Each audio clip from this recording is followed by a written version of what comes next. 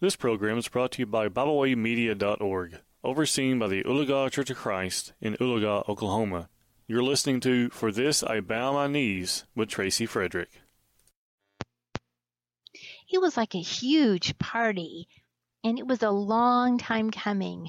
There was singing, music playing. The scriptures called it a celebration. David was feeling good.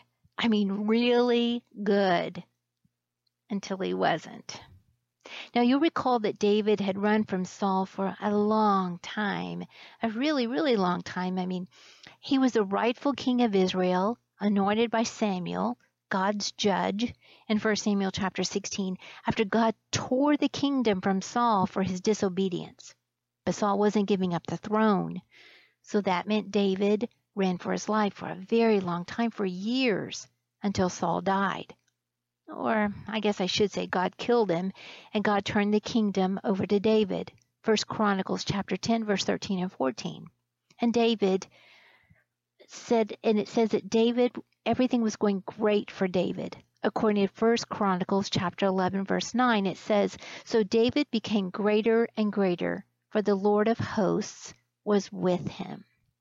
And with God's help and advice, David claimed Jerusalem and called it the City of David. And he successfully united all of God's people together as their king. And he did all of that with God's advice, listening to God, 1 Chronicles chapter 11 through 12, and 2 Samuel chapters 4 and 5. And then David had a great idea. He knew something was missing, the Ark of God.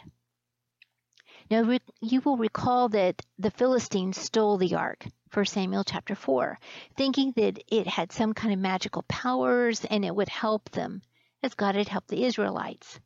But it wasn't their ark, and they weren't God's people, so God punished them for taking it with tumors and mice. God destroyed their false gods, and it was a horrible situation for them. So the Philistines were in a panic, trying to get rid of this ark of God that was causing death and destruction for their people. So they put it on a new cart and fixed the cart to 2 milk cows that had never pulled a cart, and they sent it out from them. And the cart went to Beth Shemesh, and the men of that city sent it on to Kirath Jearim, and there it stayed for nearly 20 years. 1 Samuel chapter 6 and 7. And that's where David comes in. So when David became king, he wanted to bring the ark back to Jerusalem.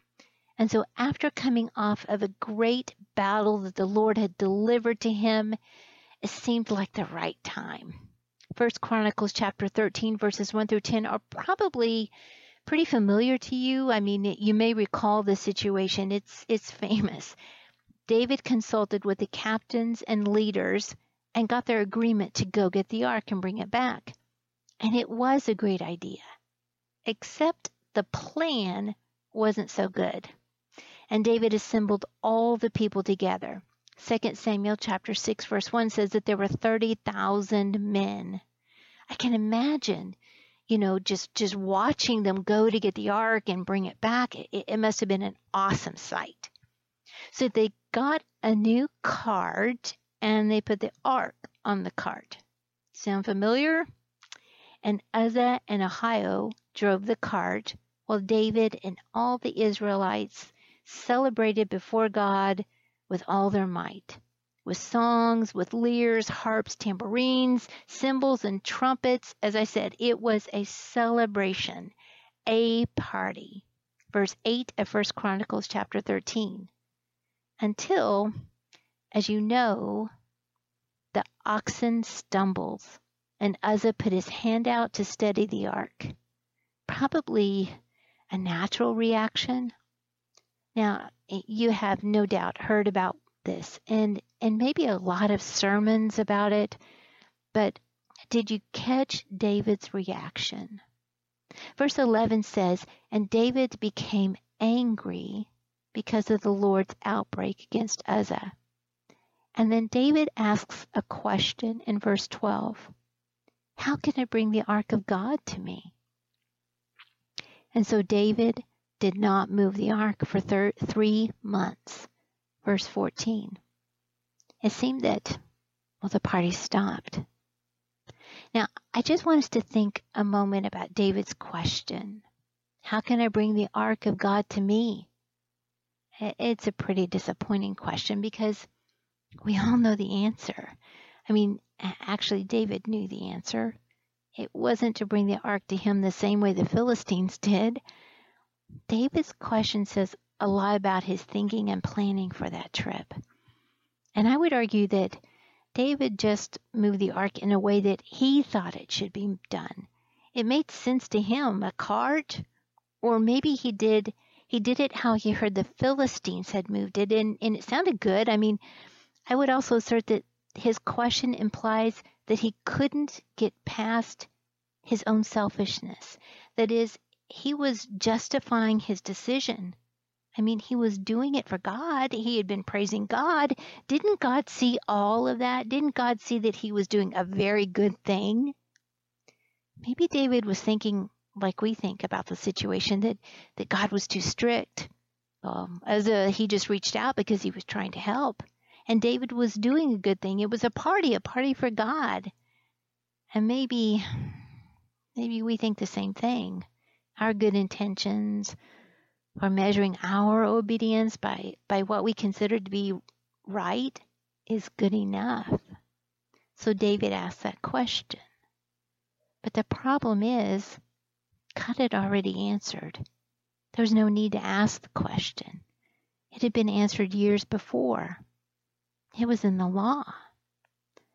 And so, after 3 months, David threw another huge party after reading God's answer, and he successfully brought the ark of God up to the tent as he had prepared it. 2 Chronicles chapter 15. You know, I think we have the same kinds of questions today, don't we? How can I get the peace of God? How should I worship God? How can I receive salvation that will provide eternal life with God? And just like David, we do what we want because we're enthusiastic. Our intentions are good. Before we listen to God's answers to our questions.